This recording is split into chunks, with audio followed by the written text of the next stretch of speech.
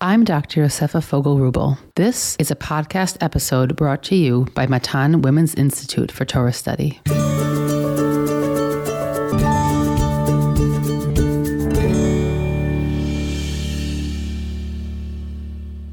Welcome back to Matan's Parsha podcast. This series on Shemot explores personalities, 19th and 20th century commentators, and how their commentaries are informed and shaped by the world in which they lived.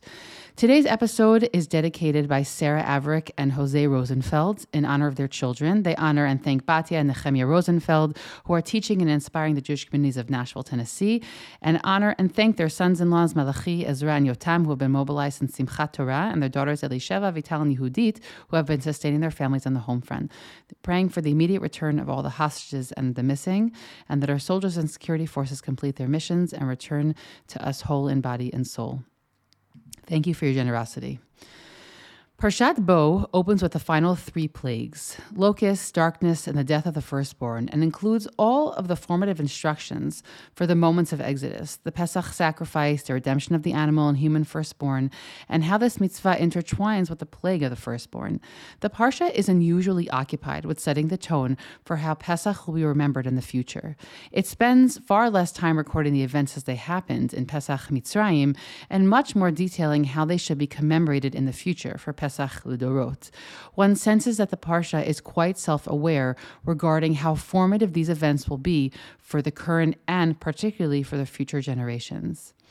Today, I have the pleasure of sitting down with Rashat Beit Midrash of Matan and its academic director, Dr. Yael Ziegler, the author of multiple Tanakh commentaries. Yael is also a senior lecturer at Herzog College. Yael, it's a pleasure to have you back here. Hi, Yosefa. It's a pleasure to be back. So we are going to take a little bit of a twist on the theme of the stated theme of this series. And Yael and I actually wanted to speak about a particular personality within the Parsha because this opportunity really won't return. And that's the personality of Pharaoh himself, of the king, the Pharaoh of Mitzrayim. So Yael, why don't we sort of jump into this idea of what the name Pharaoh means and why is he called that in this series of stories and events? Okay, so he's actually referred to in two ways in the story. He's referred to as Melech Mitzrayim, okay, so he's the king of Egypt, and he's also referred to as the Pharaoh. Pharaoh is not a proper name, right? Something that we think when we're little kids, we call him Pharaoh, we think that's his proper name, but of course, Pharaoh it's a reference to his position, right? It's a compound Egyptian word, par and o, which means great house. It's actually a reference to the palace. But at some point during the course of the history of ancient Egypt, it became a reference to the king himself. Like we might say, the White House says, right? And we know that we're not talking about a house speaking. We know that we're talking about the position of the presidency. So it's a similar kind of thing. Pharaoh is a reference to his to the palace, but it's also a reference to the king. What's interesting in the Pharaoh story is that even though the Tanakh almost always refers to him as Pharaoh, I mean, Melech Mitzrayim only comes up maybe like 14 times, and the name Pharaoh is well over 100 times within the story. So most of the time he's referenced as Pharaoh, but he actually never gets a proper name, which is interesting because in other stories, especially later stories, Pharaoh is going to be linked to his proper name. So we have Pharaoh Shishak, or Pharaoh Necho, or Tirhaka, and those Pharaohs we can actually identify because we know a great deal about ancient Egyptian pharaohs. But one of the confounding parts of our story is that we can't actually date our story with any degree of certainty because we don't know the name of this Pharaoh. And it seems as though really the Tanakh deliberately erases his name, which if in fact this is a conscious attempt to erase Pharaoh's name, that's a very significant thing to do. We have this general question regarding, which is not our topic for today, but the historicity of the story of Exodus, right? So on one hand, while the name Pharaoh is a name, it kind of keeps him anonymous. And in that regard, it brings me to this general question of what is the purpose of anonymity in Tanakh, meaning sometimes it represents the idea that this is an ongoing situation. It's certainly here not the case that he's not important, right? He's a particularly important guy. It may be perhaps suggesting that he's not as important as he thinks. I mean, he doesn't deserve a first name. And I think also it's maybe speaking to like the everlasting element of this story, of that this Paro, it doesn't matter which Paro he really was, because we're going to keep living the story of the Exodus for generations. I don't know if that's sort of, maybe those are just some ideas that come up as you speak about this lack of specific pronoun. Yeah, well, I mean, I think all of those things are true. I also think that it doesn't really matter who this Paro is, because he's a representative of a certain kind of tyranny, a certain kind of despotism that is very much present in, I would say, pretty much all monarchical societies. It's certainly Egypt, which is really a society that is very much revolves around this one figure. I mean, Martin Buber famously described the hierarchy of Egyptian society as a pyramid, right, where the Paro is at the top, and all of the citizens of Egypt are under him, are these underlings that really live to serve him. But I think what's even more significant is what you said, which is that we often talk about the meaning and the idea behind anonymous characters in Tanakh. And certainly at the beginning of the Shemot story, we have a great deal of figures who are not named, right? Especially in the story of Moshe's birth, right? And it's particularly ironic in a book that starts out Ve'ele Shemot, right? These are the names. And so we have a book which starts out with names and very rapidly kind of spirals off into anonymity. And what we often talk about is that this is the condition of slavery, right? This is what happens when you enslave people and you take away their identity and you take away their purpose. But that only, I think, makes it more peculiar that this Paro doesn't have a name, because if there's anybody in this society who has a name, if there's one person in Egyptian society who should have a name or should retain their name, it would be Paro, and therefore I'm pretty convinced that this is a very deliberate attempt to erase this Paro, and I think that the idea is similar to what I think you were, the direction that you were going in, which is that there's this notion that this Paro, who has put himself at the helm of society and even deified himself, right, turned himself into a deity and puts great stock into his name, right? He's very, Paros are very interested in their name. They carve their name in these, in these kind of oval figures that the French archaeologists called a cartouche, right? And they would carve their name into them and oftentimes follow it with all sorts of hieroglyphics talking about how the king will be eternal and, and will live forever. And by erasing his name, there's this sense that we have erased his power, his identity, his impact, right? Who he is in the world. And the flip side, of course, is that throughout the Shemot story, we have the establishment of God's name, right? Already starting from the burning bush, right? Starting from Moshe's encounter with God, where he says to God, Moshe says to God, when the people say to me, Va'amruli ma shmo, what is his name? Ma omar lehem, right? What should I say to them? And so, and then God, introduces himself to Moshe, for Moshe to bring to the people, but also later in Parshat Ve'era, right? Ve'era el Avram el Yitzchak v'Yaakov be'el Shaddai u'shmi Hashem lo nodati lahem, right? I appeared to the forefathers with one name, but I never told them the Shem Havaya. I never told them my real name, right? And then he introduces himself over and over and over. Ani Hashem, Ani Hashem, Ani Hashem.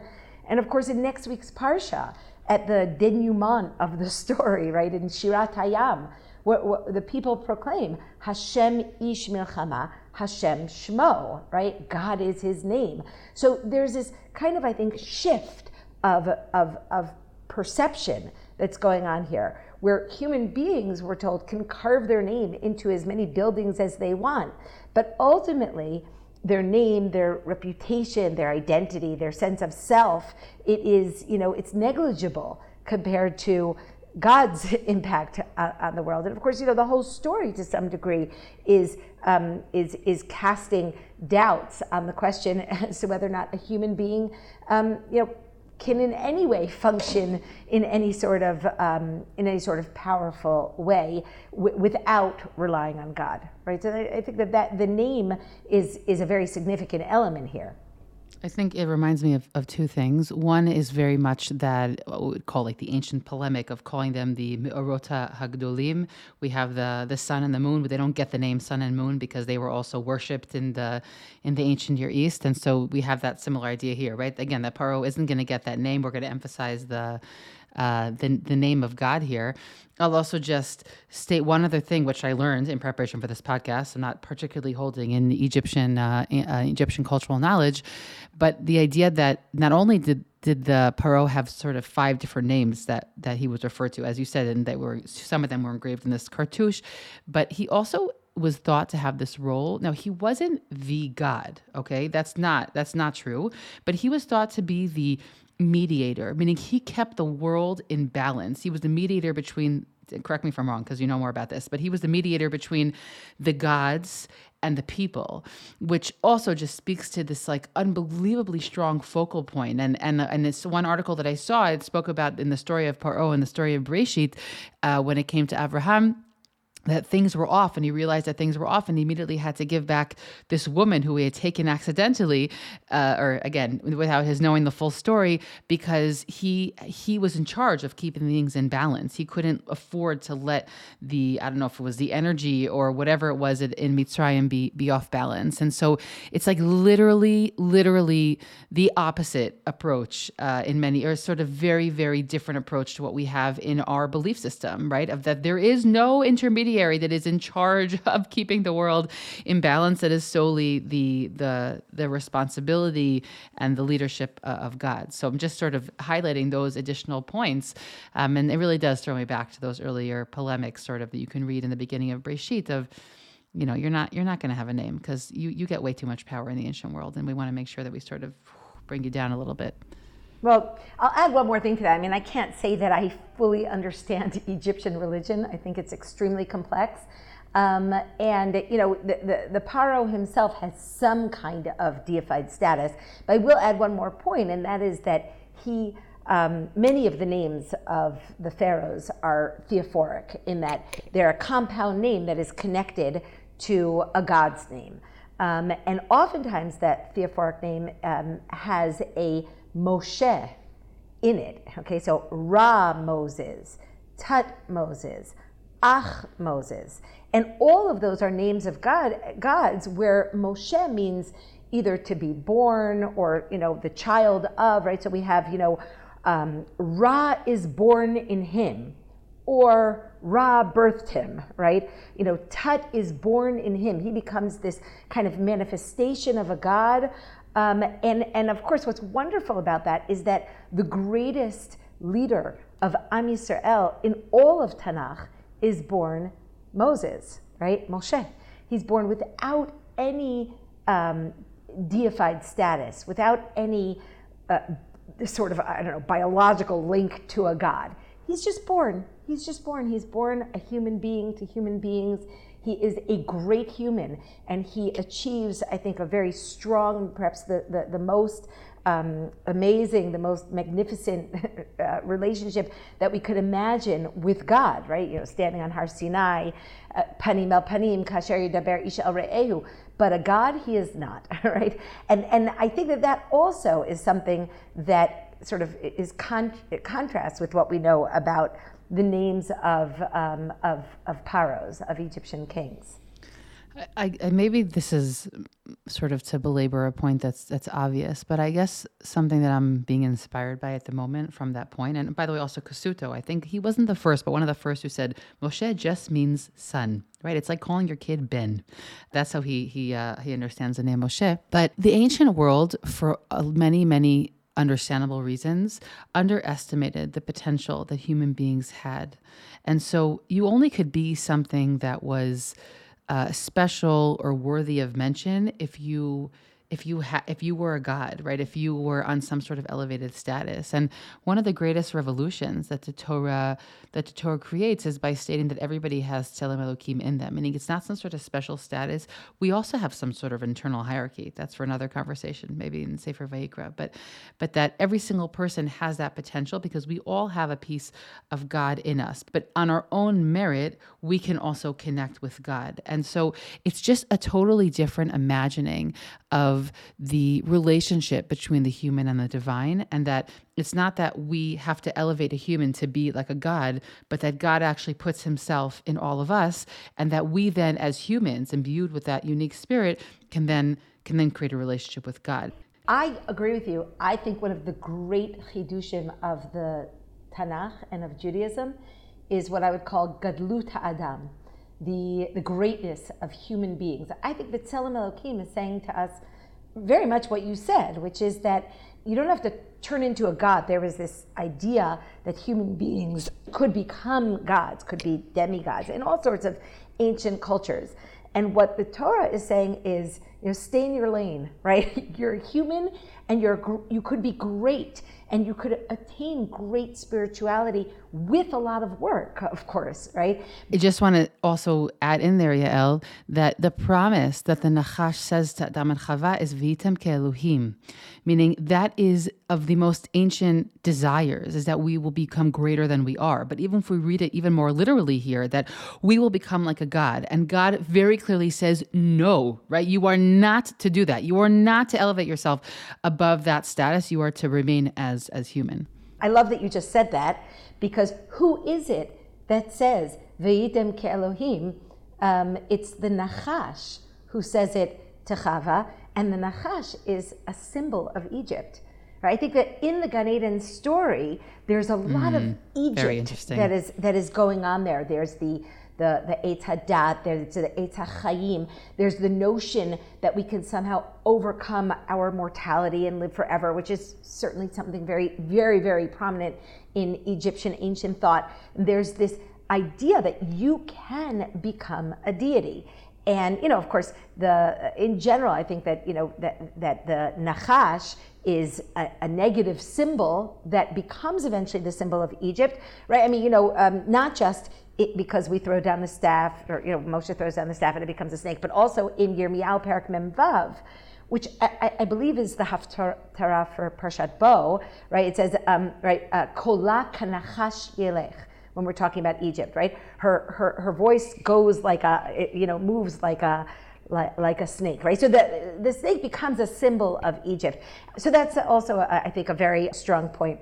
I wanted to comment on something you said before, which is before you cited Kasuto talking about saying that Moshe means son. But since this Sefer's podcast is about 19th century personalities, so I would add that the Netziv, right, who already lives after a time that hieroglyphics have been deciphered and the knowledge is out there, the Netziv actually says, well, I know that in ancient Egyptian, Moshe means son, right? So he may be, I think, the first traditional, non-academic Jewish source that, I don't know if he's the first one to use ancient Egyptian, but he's the earliest one that I know about that actually introduces it into his Parshanut. And he specifically says it with regard to Moshe. So that's just, just to add in a little piece that can be connect to the theme. So we've addressed the name of Paro, essentially why he doesn't have a name. I want to make one final point about Paro. As we said, he is really, really the central figure in the Yetziat Mitzrayim story. So that in the first 15 chapters of Sefer Shemot, he appears well over 100 times, right? And he, the whole story kind of revolves around him, around his cruelty, his obstinance, his refusal to, and his deception also, his refusal to listen to God's messages, and his, always saying, okay, yeah, I'll do that, and then changing his mind, right? So Paro is really very much the dominant figure. But what's extraordinary is that after Perek Tetvav, he only appears again in Sefer Shemot when Yitro comes to visit Moshe at Har Elokim, And there he says, I'm so happy that God saved you, miyad Mitzrayim, miyad Paro, right? I'm so happy that God saved you from the hands of Paro. And there Paro appears 3 times in that chapter, and never again in the entire rest of the book of Shemot. So that 2/3 of the book of Shemot is basically completely absent of Paro. He just dissolves. He is no longer important. He was very, very important. He, overshadows the story, and then he's just erased. Now, of course, we mention him, in so many aspects of our yearly, commemoration of the story. It's not as though we don't regard Paro as an important figure of our backdrop, right? But that's where he stays. He stays in our backdrop. V'kein yovdu kol oivecha Yisrael, meaning that's where, I would say similar about other enemies that we've had throughout the course of Jewish history. It's not that they don't remain as these figures that are part of the vile nature of human beings and what human beings can do to each other, but that ultimately their power fades. The obvious example being Hitler, right? Because he was, and he will always be, I think, a symbol of everything that's bad, everything that's evil. But he's gone, and gone in a very sweeping way. And the same thing we see with regard to Paro. Yeah, I think that there's a reality there about people who place power as the overarching goal of their life, that once you don't have it, you no longer exist. I'm sorry to use a metaphor, but I know you'll appreciate it. It's a little bit like how in the stories of Harry Potter, Voldemort can't just die. He actually dissipates into thin air, meaning this is not just a theme. It's not a literary trope. It's this concept that when your entire life's goal is to rule over others, when you no longer possess that rule, you no longer exist because you've negated the other aspects of your humanity. So I think that there's a really, really deep point there that's laden in this sort of disappearance of the big Paro who we meet at the beginning and so prominent. Yeah.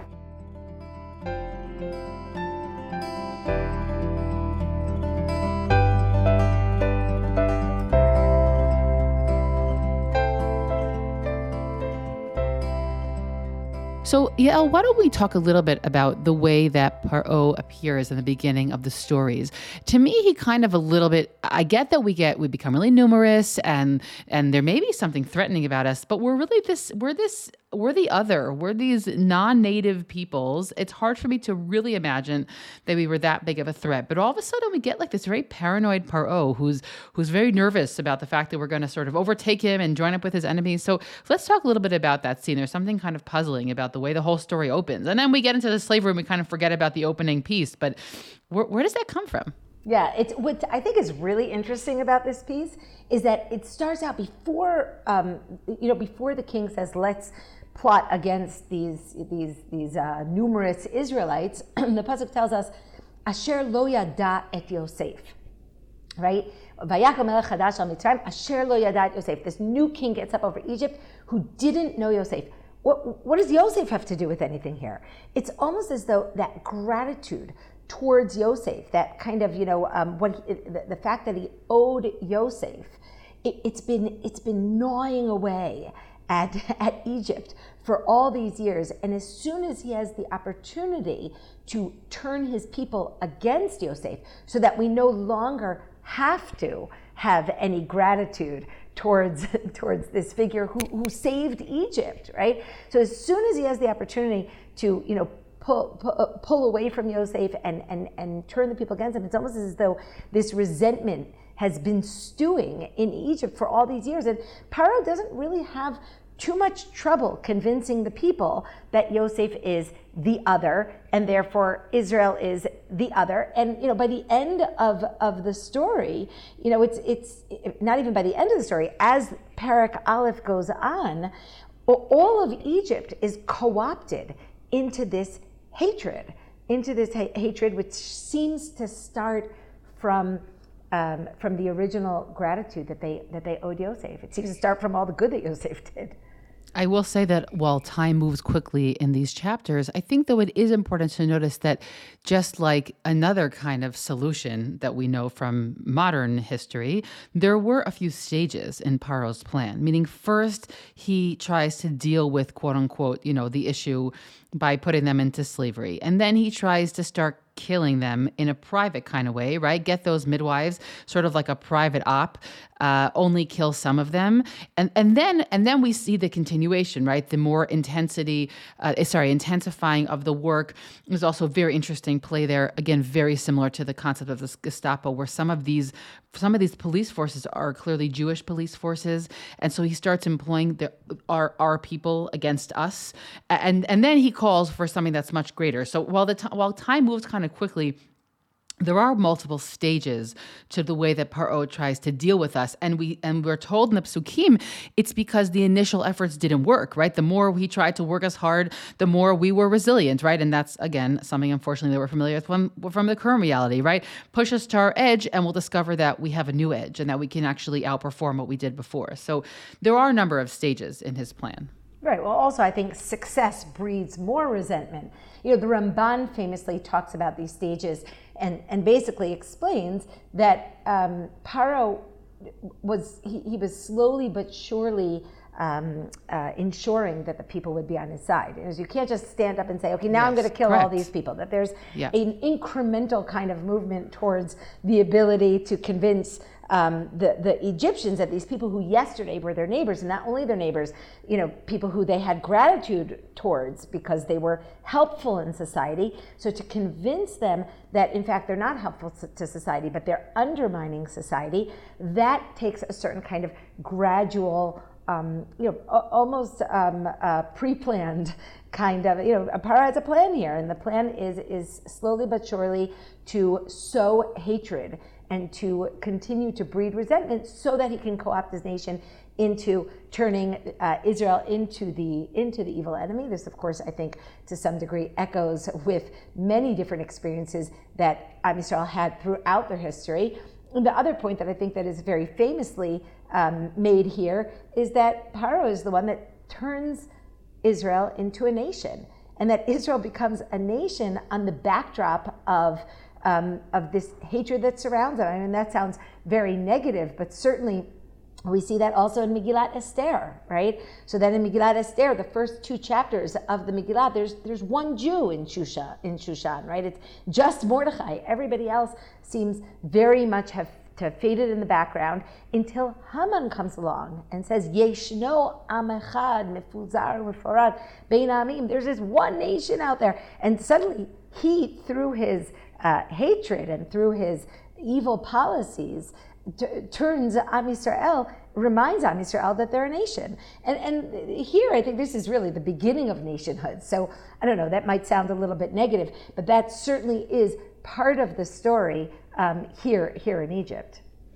I mean, it's negative, Yael, but it's the reality. Again, it's the exact reality that we're seeing now, is that we remember that we're all bound to each other when somebody decides that they want to hate us as a group. It's interesting also because it doesn't seem like in the world today people have to work very hard to sow the hatred. It sort of seems to be right there in the strings of the cloth. But I think that it's also reminding me, when we speak about this idea of that kind of hatred, which again, can we call it a paranoia? Do you think that there's a justification for Paro's concerns here? Well, I mean, let's put it this way. Even if Paro doesn't believe it, what I think is remarkable is what people are willing to believe. The fact that Paro says to his people, he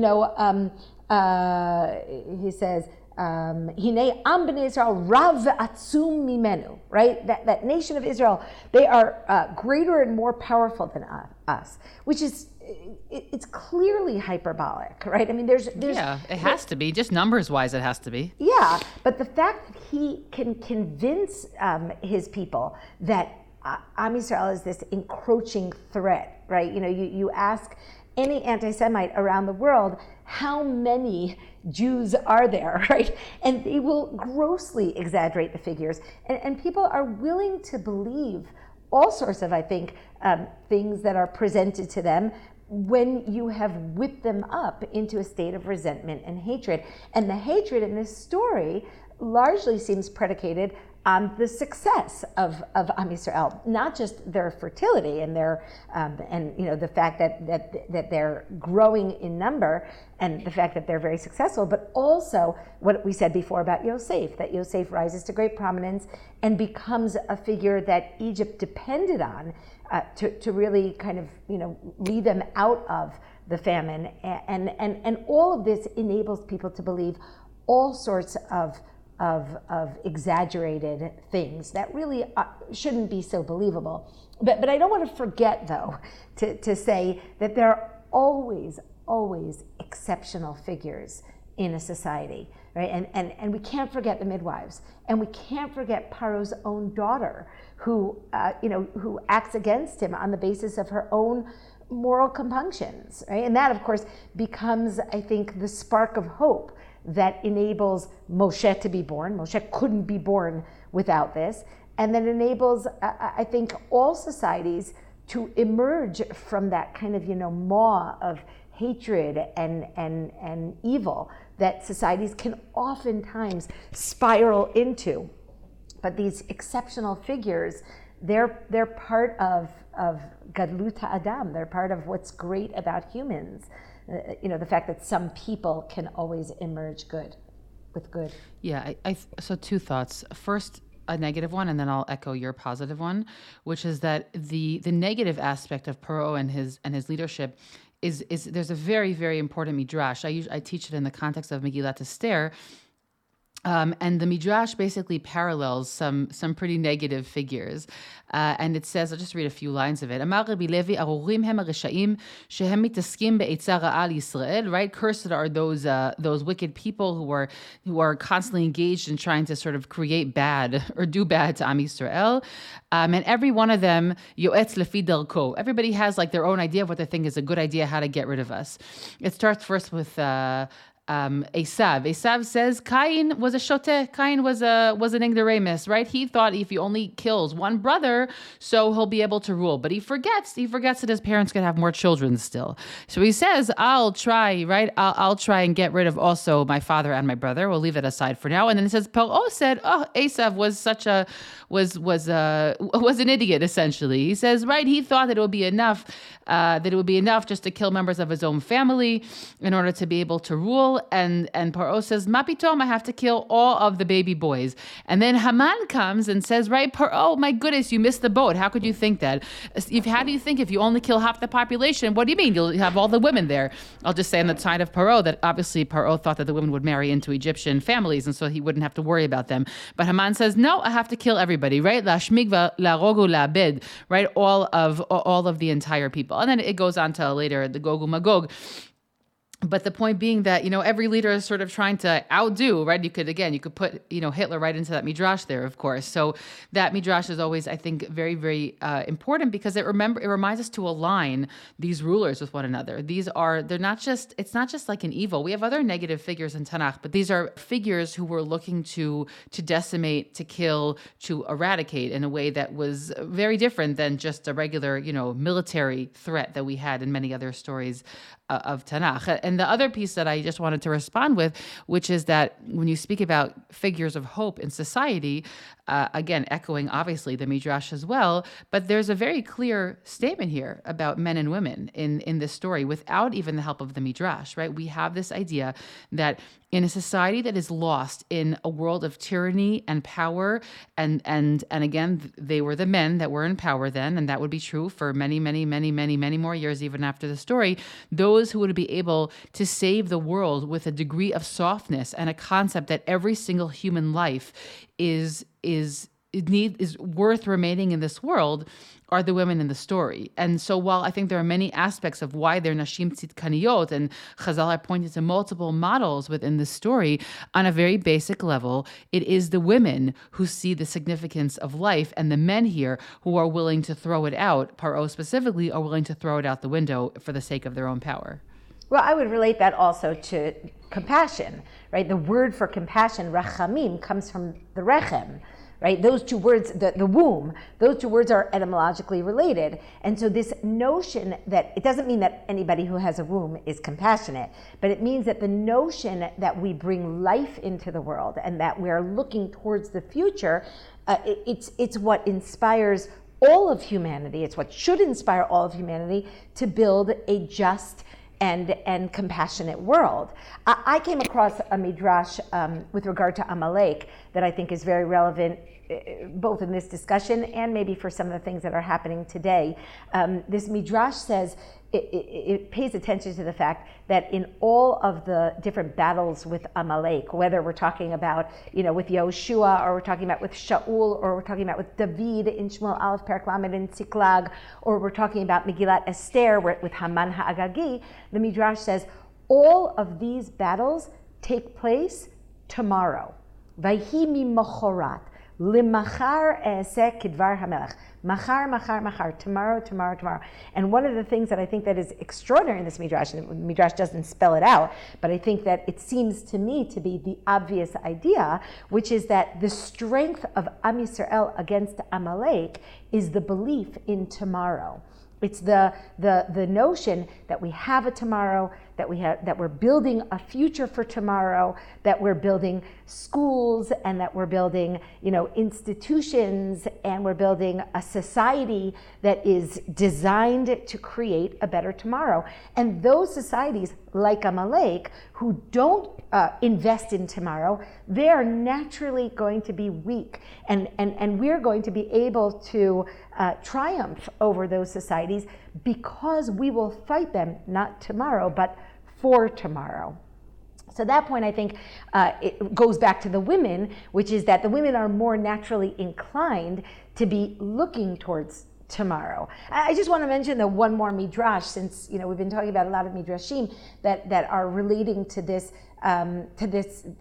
this idea of what happens in an evil society and how these evil figures, actually how they influence their constituents. So there's a really well-known midrash. It appears in several different places in rabbinic literature that when Pharaoh was trying to decide what to do with Am Yisrael, he calls together his three great advisors, right? And they are Bil'am, Iyov, and Yitro, who are three, great non-Israelite figures, or generally regarded as non-Israelite figures in Tanakh. And the Midrash says, well, Bil'am was the one who said to Pharaoh, yeah, let's kill them all, right? Yeah, genocide, that's the right way to go.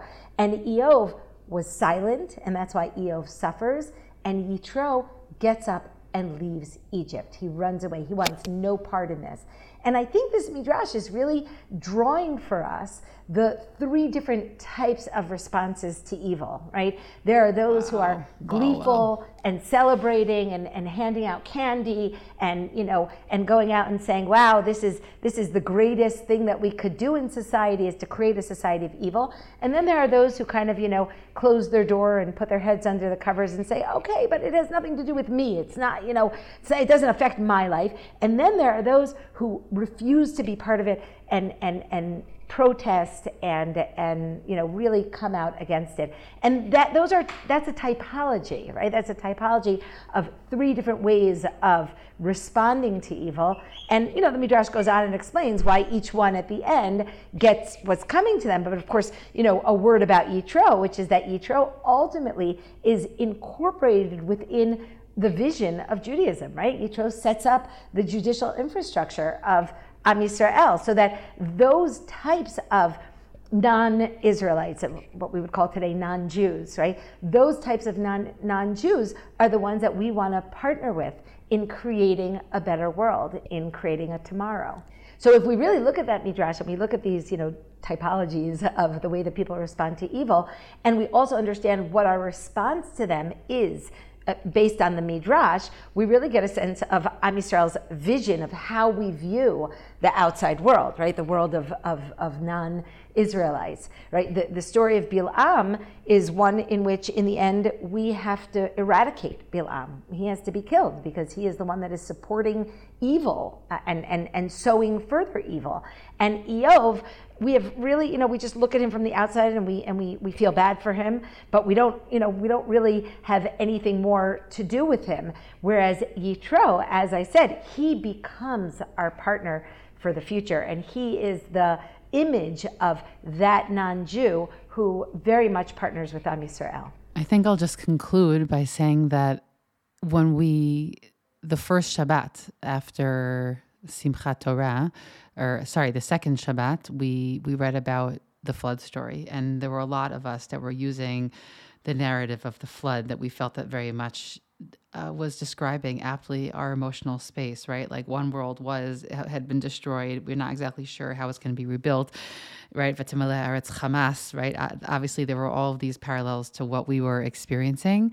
And I guess I'll just end with a tefillah, honestly, that when we read through these stories now of Yetziat Mitzrayim, which is a story of us becoming, or in our case right now, remembering very deeply that we are a nation that is bound together, fighting an evil, right? That, we live in a world we've sort of wanted to blur the lines between good and evil. And, the world has very much reminded us that is a highly dangerous endeavor to engage in the world. And there are things and elements and those who need to be taken out of this world.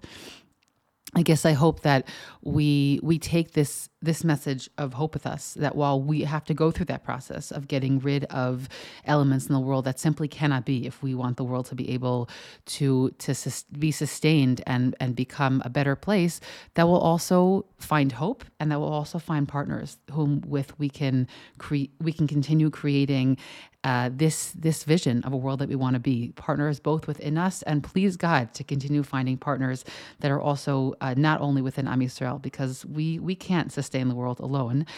We always need to find our partners. So I guess we'll end with that tefillah for today, Yael. Thank you so much for this conversation, sort of trying to understand the figure of Pharaoh within the story, and as we've sort of really zoomed out in the world today.